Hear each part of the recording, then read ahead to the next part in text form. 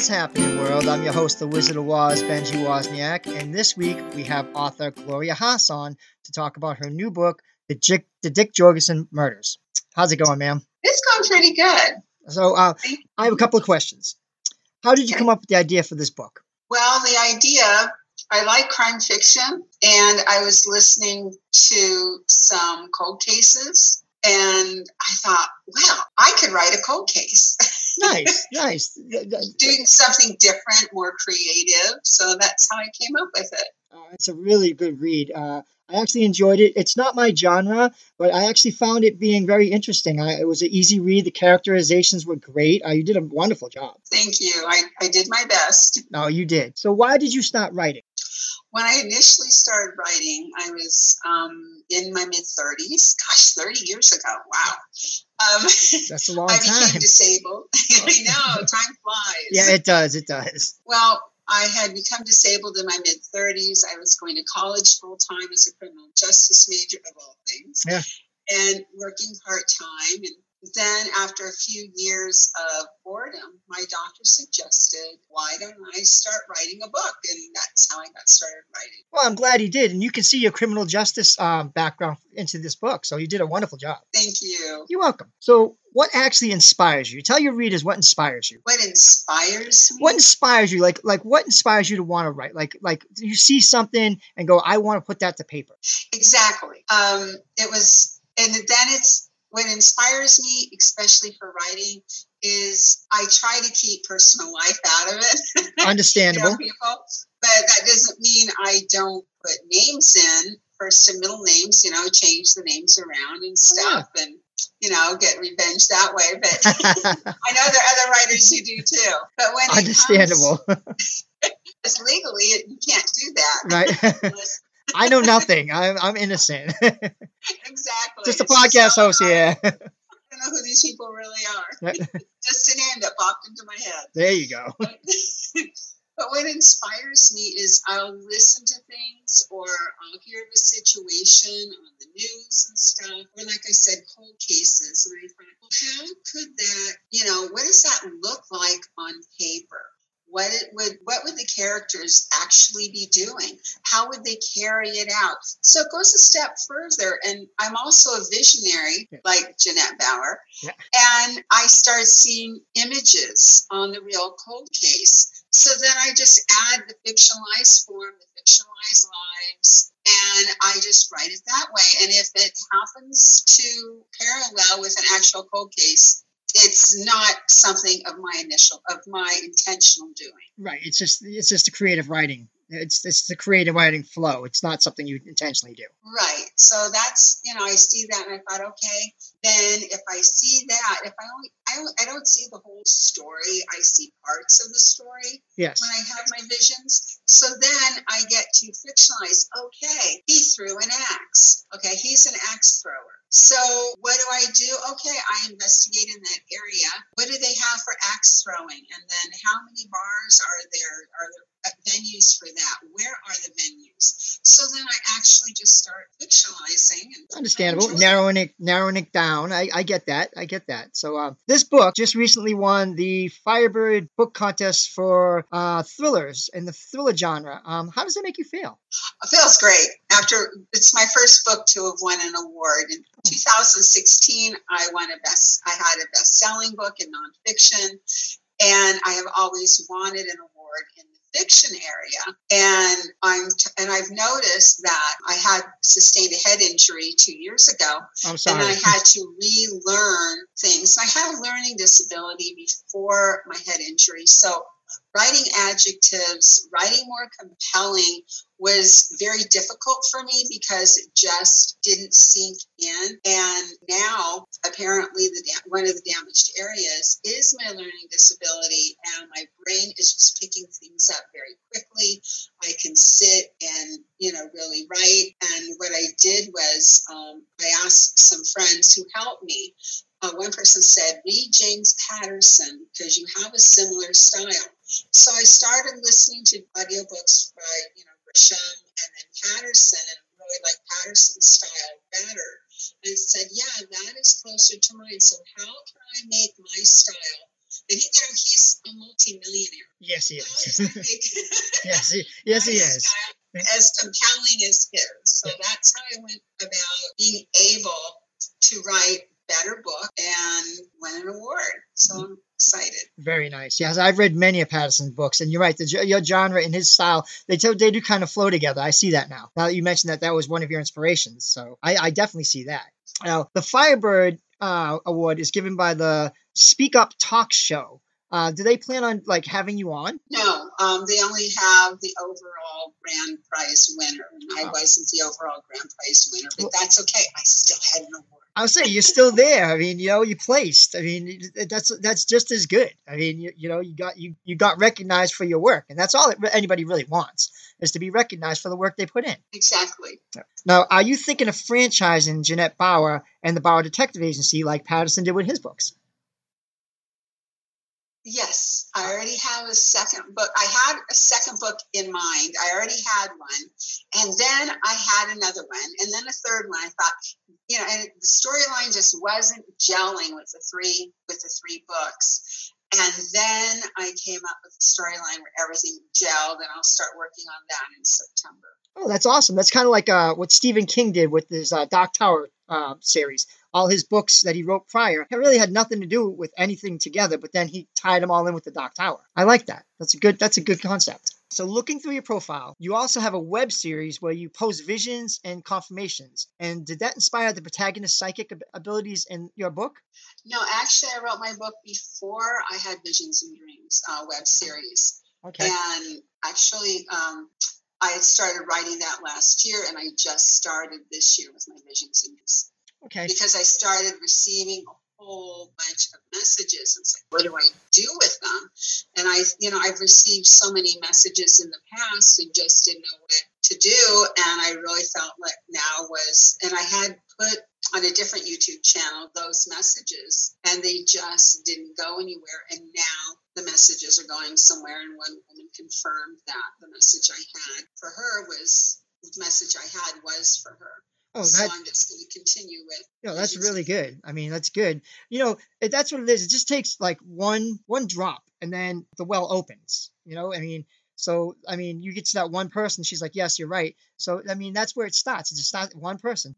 So that's good that you're reaching people and you're helping people. I think that's a wonderful thing. Thank you. Oh, you're welcome. So, what kind of research did you do to prepare for this book? Just the detective novels and what else? I actually, the name is after someone I used to know who has passed already, and I've always been from Minnesota. Okay. And always liked his name, so I started doing research on, the origin of the name. Okay. It comes from Norwegian, and I thought, okay, instead of cold cases can be however many years old. You can make them up to be 50 years and 40 years and 30 years. And I looked at remembering a conversation we had when his family came over from Norway. Yeah. And I thought, what did they do? And I started looking at there was agriculture, whether his family did or not. Then you had the agriculture for the immigrants. They had apprenticeship programs. So I started looking into that and thought, where would be the point of entry? And then where would he need to travel in order to start with these? Oh, they come in through, let's say, New York. And it's like, then they need to travel to Chicago, or they came into Chicago, and then they have to go somewhere else to start. So that's where I was able to start my journey of his life in doing that. And quite a few of them wanted to live off grid, and some of them wanted more modern conveniences, but I won't go into which one he did, so people will buy the book. Yeah. Don't give us spoilers here. No, I'm just going to give a teaser. So I actually can relate to the journey because my family came from Poland, and they came through Ellis Island, went up to Minnesota, migrated down to Chicago, and my family's ancestry basically is from Poland to Chicago and then to Massachusetts. So I get that adventure. There is a station up in Minnesota that does immigrations, isn't there? I don't know. I I think just I think there is. I think there's Ellis Island, and I think there's another one up in Minnesota. because at the time that Dick Jorgensen immigrated, he had to come in through a different one. So I didn't look at anything modern. I Yeah. just looked at the time frame of when he came over Yeah. with his father. Yeah, understandable. So your best-selling novel is Navigating Life with Multiple Personality Disorder, which you have, you said, correct? Yes, I do. So was that difficult as a child, like growing up? Did it affect you? Actually, it affected me more as an adult than as a child. I remember my mom coming into the room Yeah. and she was asking me, "Who are you talking to?" I'm talking because she would hear me carrying on a conversation, Yes. and then she would hear a different voice. Yes. And she was in the kitchen and I was in the living room playing with my toys. I wasn't even, I think it was like it was just before the year before kindergarten. And my mom comes in and just sees me there. But in my head, I could see there was another personality. And it was just like I was just talking with my inside friends. And she just looked at me. So she sort of knew that something was going on, but she always treated me like I was a child. Right. And You have to, of course. yes, what else do you do? Her family was big on putting people into sanitariums. Yeah. And that's the last place that she wanted me, was a sanitarium. Yeah, because it would have done you no help. By the way, they don't really help. They don't know. Multiple personality disorder is something that's really hard to deal with. I mean, Herschel Walker, the football player, had multiple personality disorder, and in the 70s, 80s, they kind of hit on it with Sybil, but they didn't really they just made a movie out of it. They didn't really get into the actual problems that people face with it, and a lot more people have it than people realize. Right. And in my time, my mom knew that something was up with that because I had gotten hooked on old movies. Yes. When I was in high school, the black and whites that were on TV. And she said one day, that's when we had the old fashioned paper TV guy that came in the Sunday paper. Yeah, I love that. Yeah. Happy days. I like reading those ones. Those were fun. So that way, it's like, oh, I can't go out with my friends because this is going to be on, you know, because I really was, attached to watching the movies. And I remember my mom had said, Gloria, there's, a movie I would like for you to watch. And she watched it with me. It was The Three Faces of Eve. Oh, yeah. I believe that was with Joanne Woodward. Yep. And my mom, and I just looked at it. And my mom asked me, how do you feel afterwards? I just said, I don't know. But as I got older, I had missed my entire junior year of high school. Yes. It was a different personality. And when people came to me in my senior year talking with me, it's like, are you? And I lost quite a few friends, especially the girl I had lunch with every single day, Monday through Friday through the entire school year. I didn't know who she was. Oh, yeah, that must have been hard. I mean, as a child, when you have something like a multiple personality disorder and you're in public schools or in school, it's difficult because, the other kids don't understand what you're going through. And let's face it, kids are mean. I mean, they don't want to be, but it's in their nature. If they don't understand something, they poke fun at it, so that's what I've seen about children. I mean, actually, the kids, well, this was high school. Oh, yeah, that was in my junior year of high school, and I met him in my senior year. But no one ever poked fun of me when I grew up at all. They just, left me alone. And my alternate personality went by my name. But what was really hard was in my senior year, I'm in a more difficult biology class. Yes. And it's like, I don't even know any of this stuff. Yes. Because the brain goes ahead and sees itself as different personalities. Right. And the knowledge from, let's say, Sally Joe. Right. Is not going to be in my main personality. Yeah. And from, what Julia learned is staying with Julia. Yeah. So my learning, even though I still had a learning disability, it was harder for me to get through class. I would have to study and cram, and I just couldn't remember things because I was dealing with a divided brain, like Trivial Pursuit with all the different wedges in the pie. That's where my information was. Yeah, that would be very difficult actually, because you figure, one personality retains, the other one, doesn't know what they retained. So that would be very difficult. So it's an inspiration that you got through high school and you've done things you've done. I mean, you should be proud. Yeah, I am. And I integrated all the personalities years ago. And this past year, I ended up creating another one. I'm like, why? Yeah. All of a sudden, I'm talking with someone and I'm hearing voices. And I'm just like, and this was a month ago, I'm like, who are you? Right. Introducing, that would be rough. I mean, you already have the personalities you've already coped with, and then to add another one, that would be difficult. It really was, because on the integration, you get all of the memories back, and all of this trauma and everything comes back. So it's just like having a fresh memory and reliving all that abuse and trauma and whatever else all over again. Yeah. And I thought, why did I create? And I said, why did I create you? She said, because you weren't feeling safe where you live. I said, I feel safe now. And I did get her integrated. And I think, I hope, and all's well. Yeah. But I also started seeing things that were missing, different things were misplaced. Yeah. And yeah, I that would be hard, like, for me, because, like, I'm a person that, like, everything has to be intricately put, like, everything has to be where it has to be. So another personality to come in and move something, that would aggravate me to no end. I just wouldn't know what to do with myself, because, like, I have stuff here and it's right there, and that's what it has to be. And then if I went into another personality and came back and it was missing, I'd be like, what is going on? You know what I mean? That would drive me nuts. Would you like to wake up and find your keys are missing? Oh no, I couldn't. All you hear is laughter in your head. And I ended up asking them, where are my keys? Why are you being so mean to me? And I ended up going to the maintenance man where I was living, who got me an extra key. He said, don't tell them, because it will charge you. Yes. And I said, I can't find my keys. Well, I had an appointment with my therapist that day, and she said, I don't think they meant to be mean. I think just being mischievous. I said, well, I need my keys back. Yeah. And the next morning they were back in a different place. Right. They were being playful.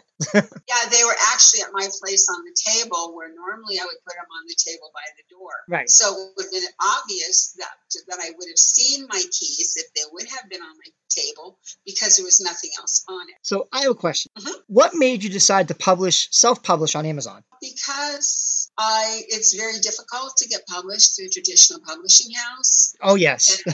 Yes, it is. And also the royalties. Yes. I don't want 3 to 5 cents for each book. Understandable. They gouge you. Yep. They do. Yep. And then they mark up I know they need their publishing prices back, but the author can't really survive on it unless you start getting a big name like Grisham, where you get $1 million advance or $2 million advance to write your book. And how often is that happening? Yeah. And so I went ahead and I self-published with all of my books. I went through iUniverse in the beginning, and then I transitioned over to Amazon because of the templates. Yes. I didn't have to hire a graphic designer. I could design my own book covers. Nice. With pictures. And now what I like about the template is you can put in the book cover. You don't have to do the spine or the back anymore. The template automatically does it for you. Oh, that's very nice. It is. Yeah, that's very nice. It really is. Now, does Amazon help promote the book? No, they don't. No? So you have to self-promote? Just like you do when you're with a regular publishing house. All publishing house does is put it on their website. Nice. And says, okay, that's as much as we're published as we're going to promote your book. The days of, and you still have to do book signings, the days of the publishing houses, because a lot of bookstores closed down, they still send the books out to the bookstores. But it's up to you to write the marketing plan when you send your book in. Right. And they are going to make sure that, okay, are you going to be you have to do this traveling, you have to do that. The virtual, like Janet Ivanovich, she is constantly pushing her books on media, trying to find, also with the pandemic, it's difficult. She found a way to go in with, I guess her book had to do with cookies. She went to a bakery and people had to pay $5, and that was for the shipment of the cookies to get out. But it's just easier to do online virtual stuff now because the people internationally can get involved. But that's what a traditional publishing house expects. They want to see how much you're going to bust your backside to promote the book. And they expect a certain amount of money to come back. Now, since you've become a best-selling author and you're doing very well on your own, has a publishing house reached out to you? No, they have. Oh, no, good. They shouldn't, because you're doing fine on your own. You don't need them. So let me ask you, your book with the multiple personality disorder and the Dick Jorgensen, the characters both have personal issues in their lives. What advice would you give someone who has both of these or one of these traits? Well, with a multiple personality disorder, when I was in therapy and started integrating my personalities, my therapist told me a lot of the people don't like to integrate because after all of them are integrated, it's like, who are you? Yeah. Who is your personality? You have to start round up likes and dislikes. So that's not it's not easy, and not hearing the voices in your head, it gets very quiet. So Lonely. and then well, actually no, because when you're used to years of hearing chatter going on in your head and then it's quiet, it's very different to get used to. I can imagine. It really is. And I start talking to myself to fill that void. But there are people who don't want to do it because they don't want to have to deal with the trauma. Right. And I can understand that. Yet they're dealing with that trauma every single day. And once they get past that point of integrating the personality, the major part of the pain for me was gone. Yes. It's still there. I still have my triggers, but it's not as painful as having to relive it every day. I was able to, through therapy for many years, putting things going forward. I'm sure people with this disorder are happy to hear what you're saying, and they hopefully help them get through it as well. Question. Now, art imitates life. In a lot of your book, your character is dealing with spirits. So in movies, they have like Poltergeist and Sixth Sense. And it's basically the spirits talking to children. Do you feel that that's because children are innocent and their souls are pure? Or do you feel there's another reason why a spirit would first reach out to a child and try and, speak to a child? You know what I'm saying? We don't know that they first reached out to the child. No. That's just in the movies. Well, because yes. the child actually has more of an open mind. Yes. And won't discount, oh, what is that weird thing? Yes. Where somebody says something weird's going on, and there are people, adults, who stay away from the paranormal because it scares them. It's the unknown. Right. But a child is curious, and they will go further and further with it and see how far it will take them, only out of curiosity's sake. Yes. Understand. That's exactly what I was looking for. I wanted to know what your viewpoint on was that. Because I think, like you just said, it's because a child's curious, a child's innocent, and a child's more likely to be like, I want to know, because they're learning. Whereas an adult will shut it out and be like, no, this is not something I want to deal with. This is something I don't want to have to deal with at all.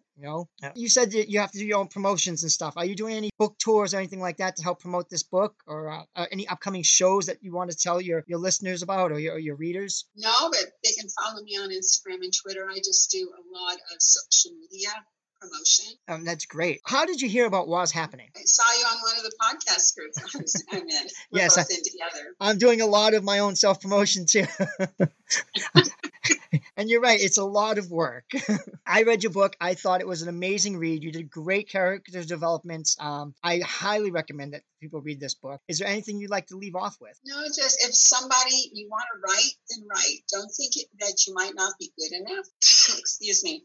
It doesn't matter. As long as you're happy with what you're doing, then do it. Yes, I 100% agree. I tell people all the time, like, I know people that write and they'll be like, oh, I don't like what I wrote. And I'm like, Stephen King will be the first one to tell you, if you read his book about writing, that most of the great manuscripts end up on the floor because people are so insecure about their own writings. They throw them out, or they don't believe in themselves. And, you really got to believe in yourself. Exactly. And once you write it, don't personalize if somebody doesn't like it. Yes. They're not rejecting you. They're just not wild about the way you write. Right. And then someone might be. It has nothing to do with you. It's like there are people who don't like Grisham or Patterson or Ivanovich or Rosemary Rogers. There's going to be plenty of people who will. Yes, that's 100% right. Because for everyone that doesn't like you, you might have 4 that like. So, like, I think you're right on that assessment. So it was great having you on. I hope we can do it again. Next book you have, keep me in mind. And I will. Once I get this all edited, I'll let you know, and we'll get this done. Sounds good. All right. Thank you. Thank you so much, and we'll talk again. Okay. Bye-bye. Bye-bye. So that was Gloria Haas on her new book. I hope you all liked it. And please tune in next week to What's Happening.